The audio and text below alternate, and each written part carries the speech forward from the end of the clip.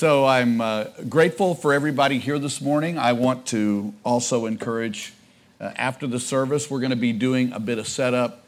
It'd be great to have a little bit of additional help for a few minutes. We can get some things put in place, and I think you'll find that will go quickly. And what you're going to find is a transformation between now and Christmas Eve in here.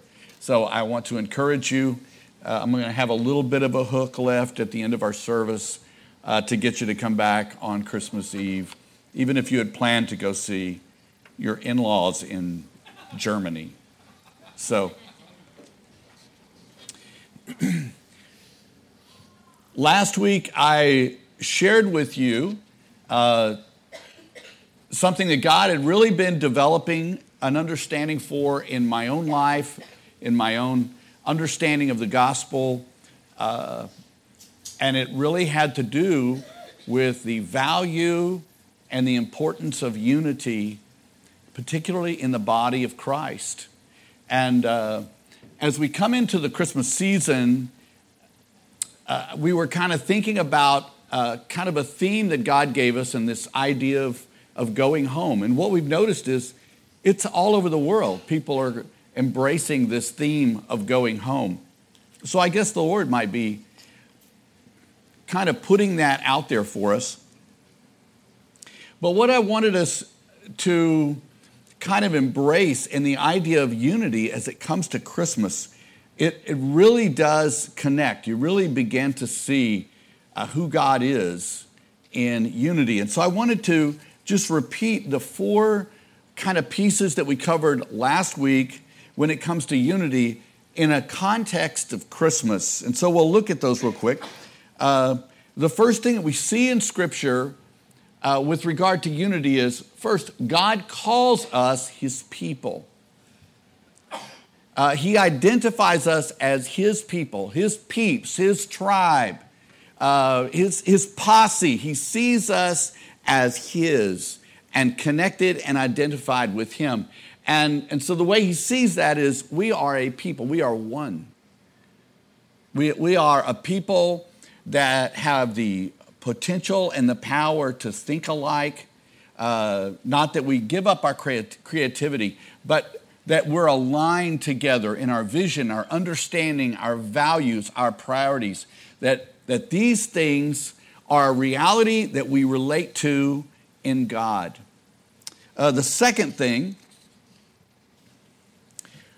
is that He has designed us. It means He's wired us. He has created us to join together, to grow together, to build together. He's designed us to come together and create a quality together that we cannot find on our own. It creates a quality that we will not find even connected with us and God. That there is a quality that God has created in you and I to need.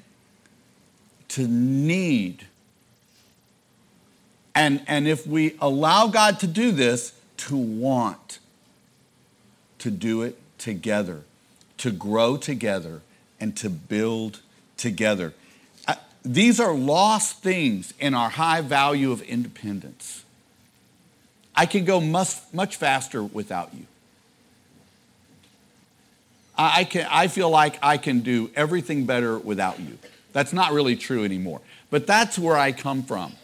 In college, when we had to do those teen papers, when you had to work with 4 other people in your class, what I tell my team is, I guarantee you an A.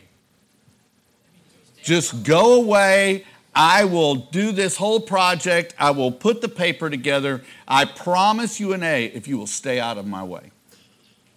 I'll just hand it to you at the end. You'd be amazed how many people say, I'll take that deal. And for me, I would ditch those and find people who would say yes to my deal. That's not a good thing. That is what I knew is I could control the quality if I were alone. But God says, I have created you to build together and to grow together. The third thing in unity, and the Scripture is explicit on this, that the unity is what he calls the proof. It's what he calls the validation that first he is real. And this is that the world is going to know this. And what you need to understand is, even if the world doesn't know the Bible, even if the world doesn't have good concepts or good theology, even if the world is an atheist, what God is saying is, if you walk and live in the unity as my people, the world will see it. And they will know that I exist. And they will also have an understanding of my actions and my feelings and my motives toward them, that they're good. The world will know that if you are united as one people under me. The world will be able to identify me. Whether it accepts me or not, it will know that I'm here, that I'm for them.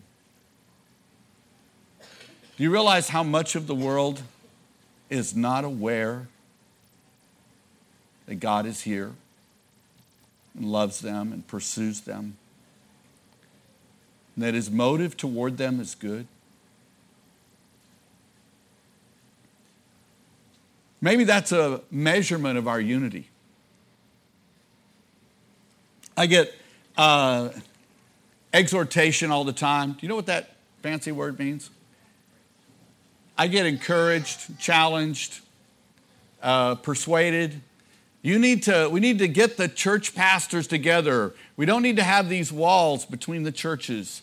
The church needs to be one. The church is too divided. I've always struggled with that a little bit, not getting together with the pastors. I do that. I enjoy that. I don't think it changes anything. And I think when I began to look at how God describes unity, I think I understood it then that the challenge is not between myself and another pastor. The problem is, in my church, we're not really all that united. We're not a compelling evidence of God's existence and his love for humanity. And I wonder how many churches are really compelling in that. Is there a way that we can go after the unity in such a way that the walls are naturally diminished? Where we don't have to have pastors meeting so that we can talk about we have things in common. Lastly, we described that the Scripture envisions out of this unity that we will be joined with the Trinity. That somehow this unity brings us in step with the Father and the Son and the Holy Spirit. It kind of appears like it becomes a foursome. We become the fourth part of the triune God.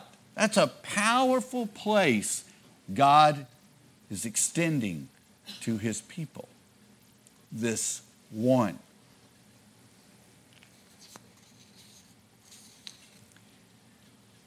I continue to see these things and reflect on them, and as I reflected on them coming into Christmas, we were talking how this piece on coming home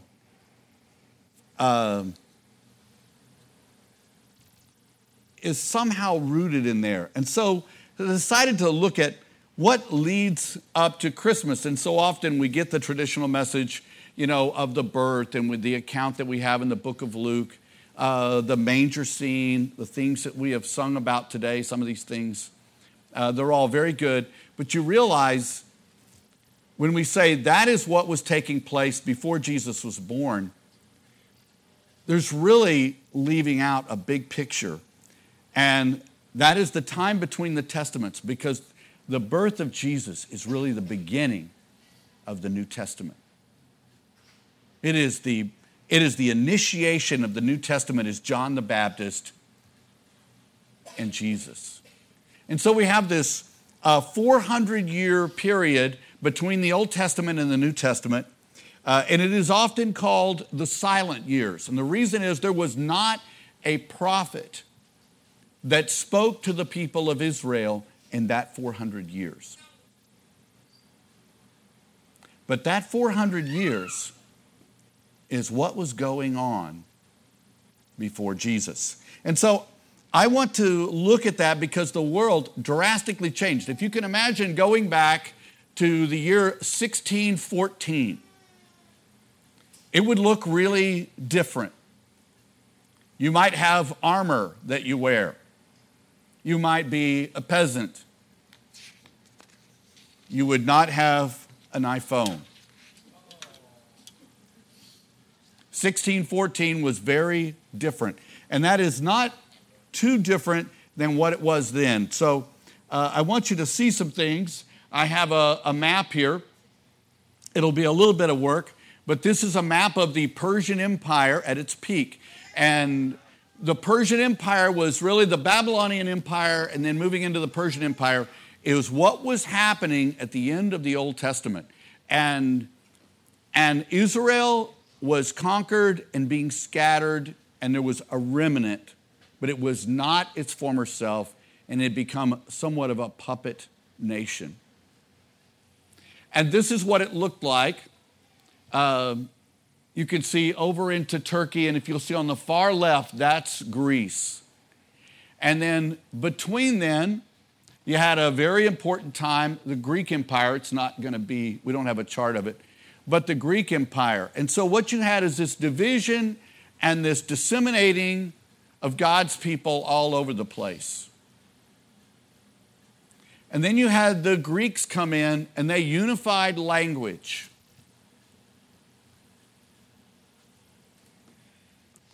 And then after the Greek Empire, you had the Roman Empire. And this is the Roman Empire. And if you'll look, you can see it's, I don't know if you can see where Greece, if you can see Italy, that's very easy. So Italy was, this whole left side was not even in that last picture. Rome took up all of Europe. It was really all of the known populated world at that time. And they built roads across all that area. And they connected this common language. And all of a sudden, the world was a place where the good news could travel and it could go out across the world. So what were the people of God doing for 400 years? If there's not a prophet that we know of, a writing prophet, a speaking prophet, what were the people of God doing for that 400 years? Well, what we're going to do is we're going to listen to the scripture of the nuggets they were holding on to. You see, they had become exiles, even in their own place. They had become a people that could not go home. But how they wanted to go home. Home is a complicated thing, isn't it? So what did home look like? You know, there were promises of what the home looked like for the people of God. And so this is going to be a reading out of Isaiah chapter 11. I want you to think about how incredible the home that they were praying for and waiting for 400 years. Think of what this home sounds like. Isaiah 11. Out of the stump of David's family will grow a shoot. Yes, a new branch bearing fruit from the old root. And the Spirit of the Lord will rest on him, the Spirit of wisdom and understanding, the Spirit of counsel and might, the Spirit of knowledge and the fear of the Lord. He will delight in obeying the Lord. He will not judge by appearance, nor make a decision based on hearsay. He will give justice to the poor and make fair decisions by the exploited. The earth will shake at the force of his word, and one breath from his mouth will destroy the wicked. He will wear righteousness like a belt and truth like an undergarment. In that day the wolf and the lamb will live together. The leopard will lie down with the baby goat. The calf and the yearling will be safe with the lion, and a little child will lead them all. The cow will graze near the bear. The cub and the calf will lie down together. The lion will eat hay like a cow. The baby will play safely near the hole of a cobra. Yes, a little child will put its hand in a nest of deadly snakes without harm. Nothing will hurt or destroy in all my holy mountain.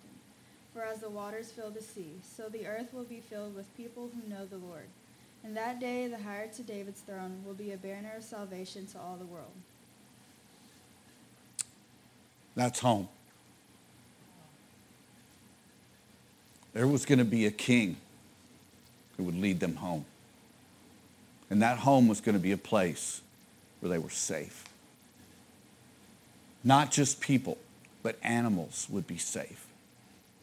There would be a shift in reality as we know it. That's what they prayed for. That's what they were hoping for. For 400 years, they were waiting for that guy to show up and usher in that kingdom. Where lions are eating grass with cows, but nobody goes hungry.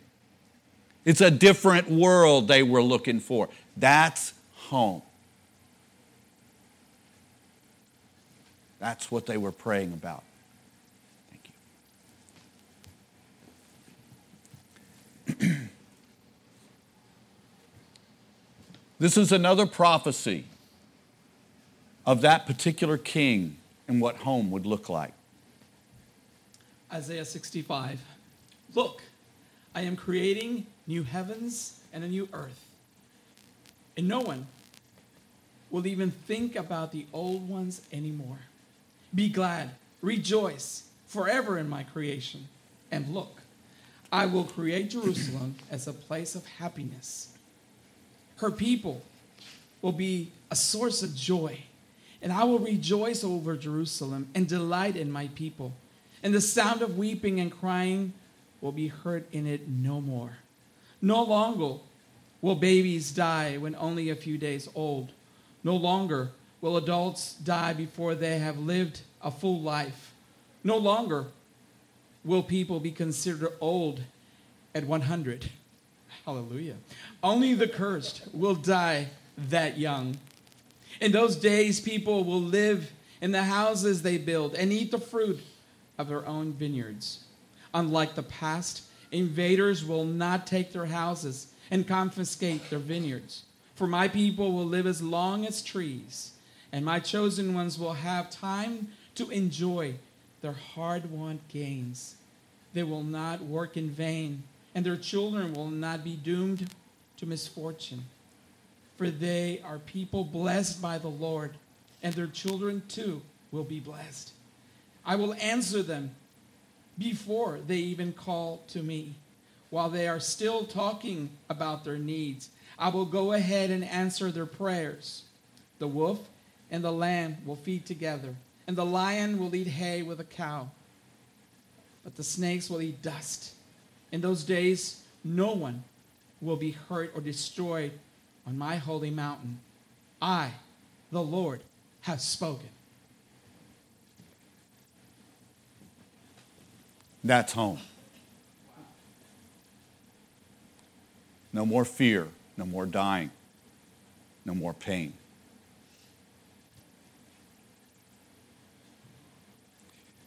You know, it's interesting. It says, your children won't be doomed. A lot of people in today's society feel like, wow, our children are struggled. It's a tough world. Doesn't sound like it was different then, does it?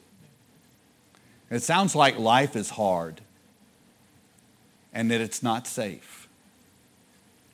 And many of you today, myself, we live with needs. We live with wishes and wants and dreams. And we have our own idea of home. If only. If only. If only this pain weren't here. If only I were back together in my marriage. If only my parents were back together. If only I had a job that would pay my bills. If only.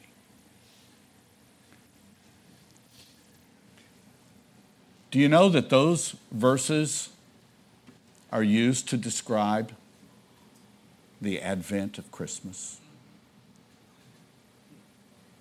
Do you know that when they do the Advent wreath at Christmas time, it is from those verses that it is read? Recognizing that Jesus was that one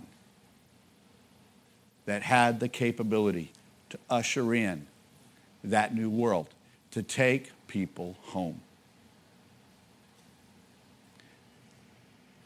When we look at Advent, we highlight these 4 characteristics of his kingdom: hope, peace, joy, and love. You see, when you operate in those, you have unity. You have unity. What I described last week is it is amazing what 2 believers, how much they have in common. Doesn't matter if this one is near death, and this one is homeless, and this one is incredibly wealthy, and this one is Caucasian, and this one is Vietnamese.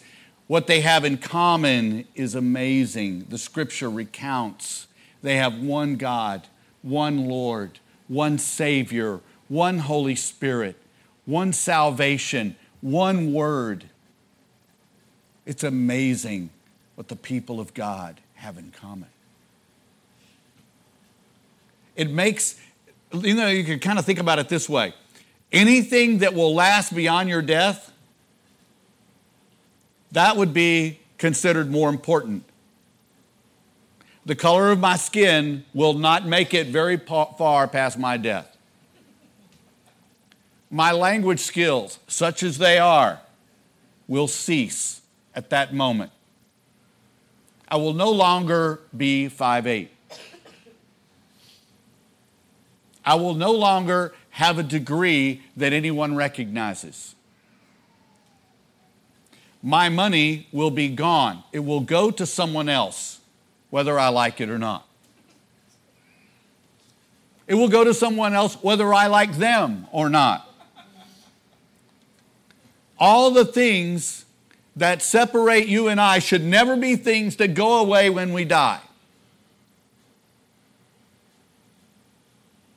Jesus proclaimed he was ushering in just such a kingdom. And that was the advent of that kingdom and that unity. I want to share a true story with you. I want to show you World War I. In World War I, they particularly had a lot of what's called trench warfare. And they would dig these long trenches.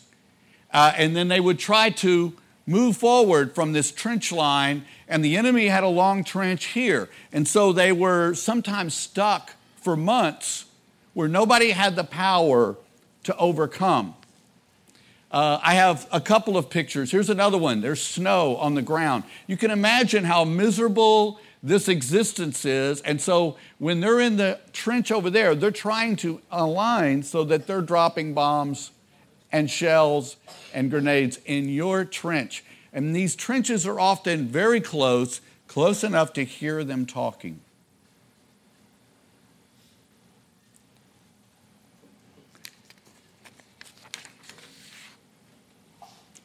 I want to show you the next slide. This next slide is a picture of the Germans and the Brits on the trench line at Christmas in 1914.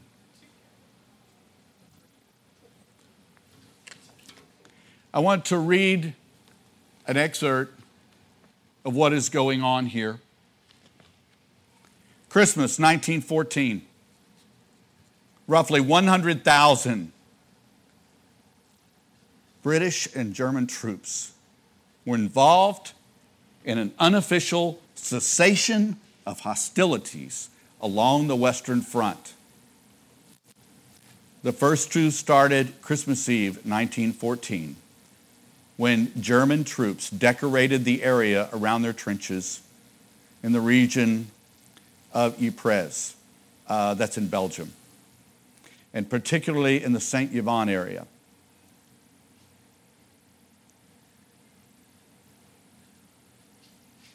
The British heard them singing a Christmas carol. They were singing Silent Night. And they recognized the Christmas carol. It says the Germans placed candles on their trenches and on Christmas trees and then continued the celebration by singing Christmas carols. The British responded by singing carols of their own. The two sides continued shouting Christmas greetings to each other. Soon thereafter, there were excursions across no man's land where small gifts were exchanged, such as food, tobacco, and alcohol, and souvenirs as buttons and hats. The artillery in the region fell silent, and the truce was allowed a breathtaking spell where recently killed soldiers could be brought back behind the lines by burial parties. Joint services were held. The fraternization carried risk. Some soldiers were shot by opposing forces. But in many sectors, the truce lasted through Christmas night, continuing on until New Year's.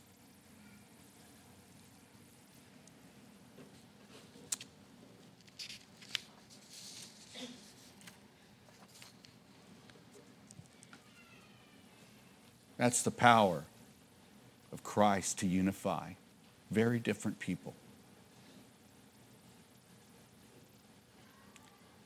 They didn't have a lot in common. But when they recognized they had Jesus in common, they took great risk.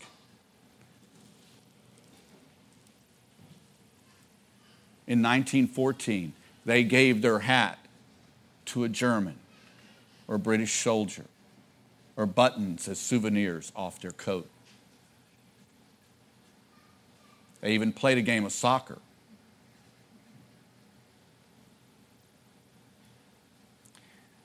You know, it's too bad our politicians weren't there. Maybe the war would have ended in 1914 on Christmas.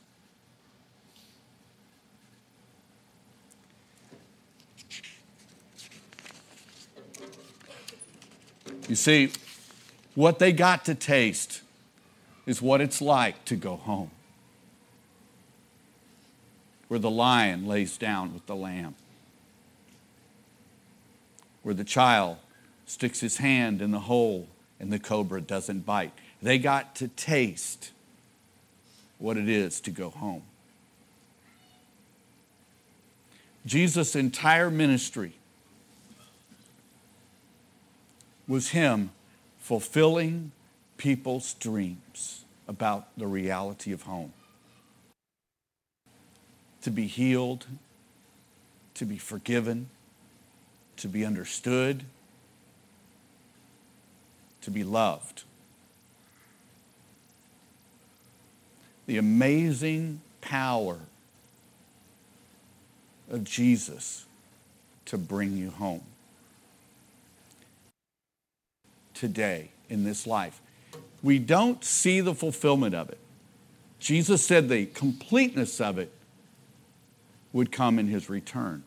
But what he did promise is what they could only pray and look for 400 years. And I think we give them credit for 400 years.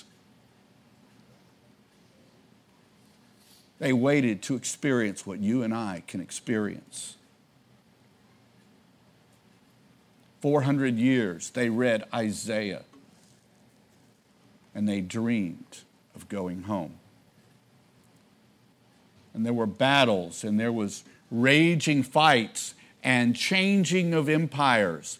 But through all that, there was a remnant people of God who believed that there was one still coming that would usher in a time when Jesus would lead us home. We read in the scripture where it says that Jesus goes in where everybody's locked up, and he takes the keys away from Satan, and he opens all the cells. Doesn't ask, so what did you do? Why are you here? What's your crime? What are you accused of? No. He said, you get to go home. And he unlocks the cell.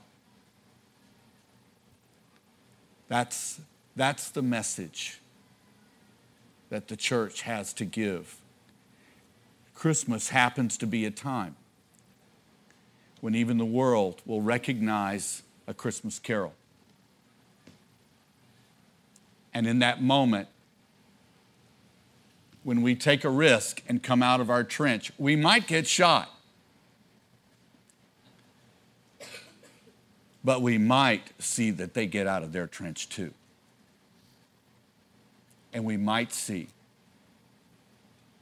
that people experience a bit of home because Jesus is in you and in me.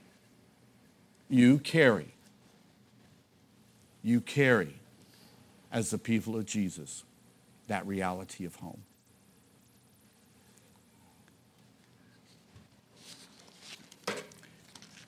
Silent Night is the most popular Christmas carol there is. It's translated into over 300 languages. So no matter where you are in the world, I would break into Silent Night. You can do it in English. Because good chances are they're going to recognize you're a people that knows about home. And you can celebrate home with them. We're going to give you the rest of the story on Christmas Eve.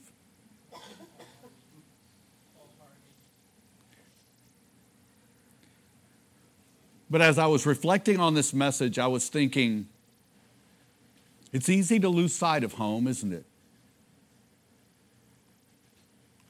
The world is hard.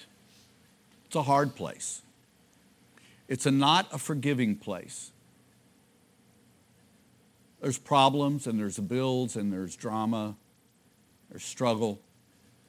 There's our own weaknesses, our own fears.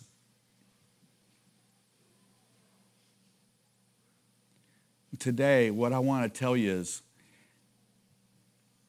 maybe you are here because Jesus wants to remind you of home. And you can experience that. Would you stand, please?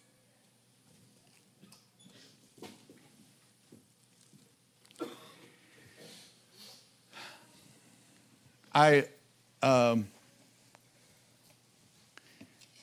want to give us, if we could have a couple of prayer team members come up. I want to give you a chance today.